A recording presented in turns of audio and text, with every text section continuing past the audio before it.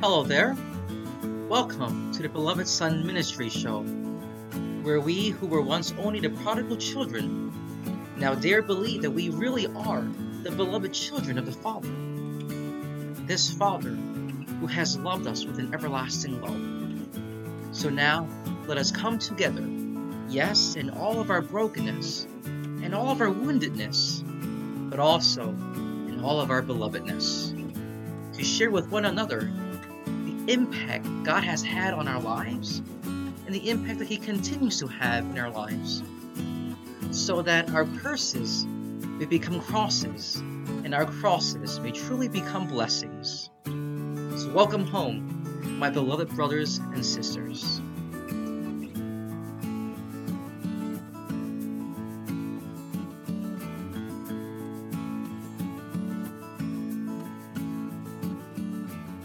Hello there, brothers and sisters.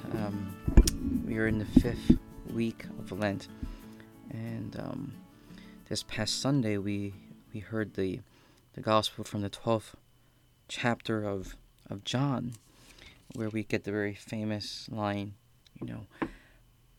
unless a grain of wheat falls to the ground and dies, it remains just a grain of wheat. But if it dies, it bears much fruit. In fact, this passage happens after Jesus has seemingly entered into Jerusalem, into Bethany, and this happens is right before Holy Thursday, if you will, and you can tell that our Lord is really overcome with emotion. At times, you hear him even say, in the same chapter, he says, I am troubled now, yet what should I say? Father, save me from this hour, but it was for this purpose that I came to this hour. Father, glorify your name.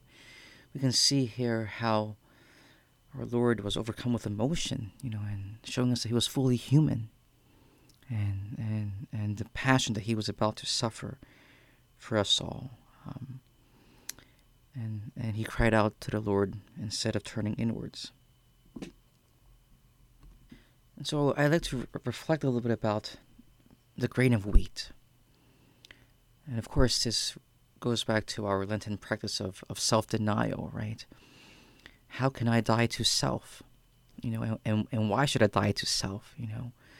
The Christian life is about sacrifice. And this sacrifice isn't because we think we're better, but sacrifice is a part of love. And to be Christian is to be lovers of God and lovers of our brothers and sisters. And 9 times out of 10, or even 10 times out of 10, love requires sacrifice. And that means self-denial. It means dying to self. And so how have we died to self this Lenten season so far? Were there some things that I said that I would offer up this Lent that maybe didn't go as well as I had hoped? Well, there's still time. There's still time to start over. And of course, going to confession Lent is a wonderful opportunity to return to the confessional, to receive the mercy of God. So dying to self, why is that such an important thing for us Christians? Because our life is called to be a life that's lived for others, to live for God and His people. And as we get closer to this coming weekend, which is Palm Sunday, we need to come face to face with the moment of our Lord's passion, and so that's why this Sunday we hear from John's Gospel about the time leading right up to the Last Supper. That he's troubled now. He's troubled because he's human. There's this human aspect of knowing that something that's going to happen, knowing that you will suffer. And of course, this trouble isn't because he doubts his Father, but this troubling is just a human troubling, the same nervousness or anxiety anyone would feel when there's something big about to happen. Feeling trouble doesn't mean you doubt. Our Lord never doubted the Father. And a verse that goes hand in hand with a grain is this. It's, whoever loves his life loses it, and whoever hates his life in this world will preserve it for eternal life. Whoever serves me must follow me, and where I am, there also will be my servant be. And the Father will honor whoever serves me. And so, this life and eternal life, what's the difference? This life is passing, right? And as Christians, as baptized Christians, or we believe in life eternal. We believe in life that goes beyond what we can see here. And I think oftentimes we get in the trap of living for this world because we think we belong to this world. But we know we don't. We don't belong to this world. We may live in it. We may need to go through it. But our real destination, our real home is in heaven. Our truest home, the place where we belong, is eternal. Not this temporal world. But yet, we are so fixed. We are so attached to this world. And this week, we ought to reflect on that. In what ways am I attached to this world that pulls me away from God? Is it an attachment to objects? Is it an attachment to money? An attachment to technology? An attachment to a bad habit?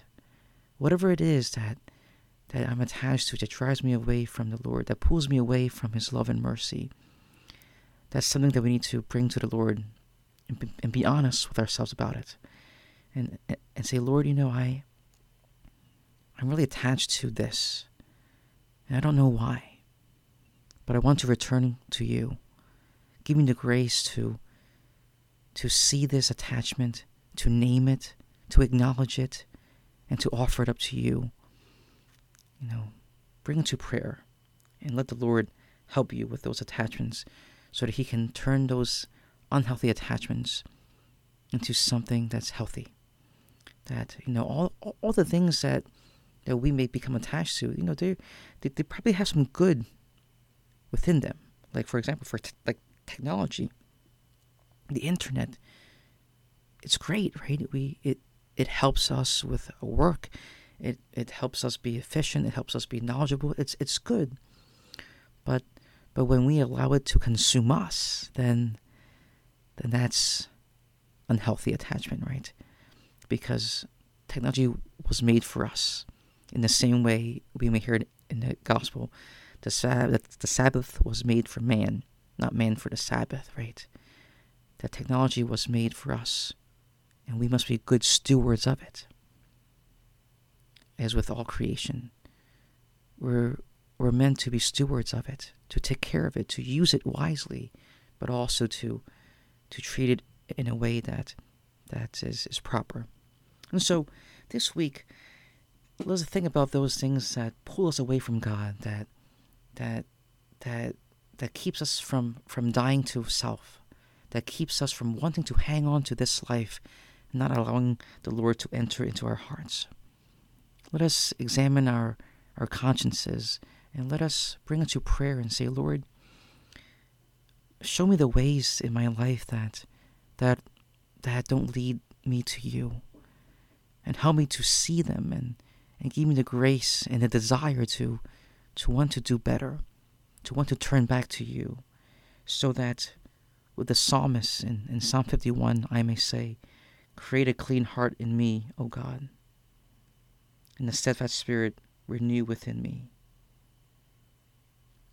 So my brothers and sisters, as we approach Holy Week, let us examine our Lenten practices to see where we can still do better, and of course always giving thanks to the Lord for having brought us so far in our Lenten journey. And may we continue to grow closer to Him these last days of Lent, and may And may we with the Lord walk together into Jerusalem, so that we, not like the apostles, but we will be there with our Lord from the place where he's condemned, the praetorium, to Golgotha. May we have the grace, may we have the courage to walk with him and to stay with him. And of course, oftentimes we know that it's not always easy to follow Christ to the cross, because that's not what we naturally do. We don't want to suffer. We don't want to deny ourselves, but we're called to that higher calling to deny ourselves and to really unite ourselves with our Lord, because we know that we don't belong to this world. And that's why our Lord came, and that's why he suffered, and that's why he died on the cross, so that we do not need to be held hostage by this world, but rather so that we may be with him and his Father in heaven. So my brothers and sisters, I encourage you to continue to pray, to continue to ask for the graces that you so desire, and to stay strong and steadfast as we approach the final days of Lent and enter into Holy Week. May God bless you, and Mary keep you always. Stay close to the Lord. Remember, draw close to God and he will draw close to us. Never give up. Until next time, take care and God bless. Be assured of my prayers and please pray for me. See you next time. Bye-bye.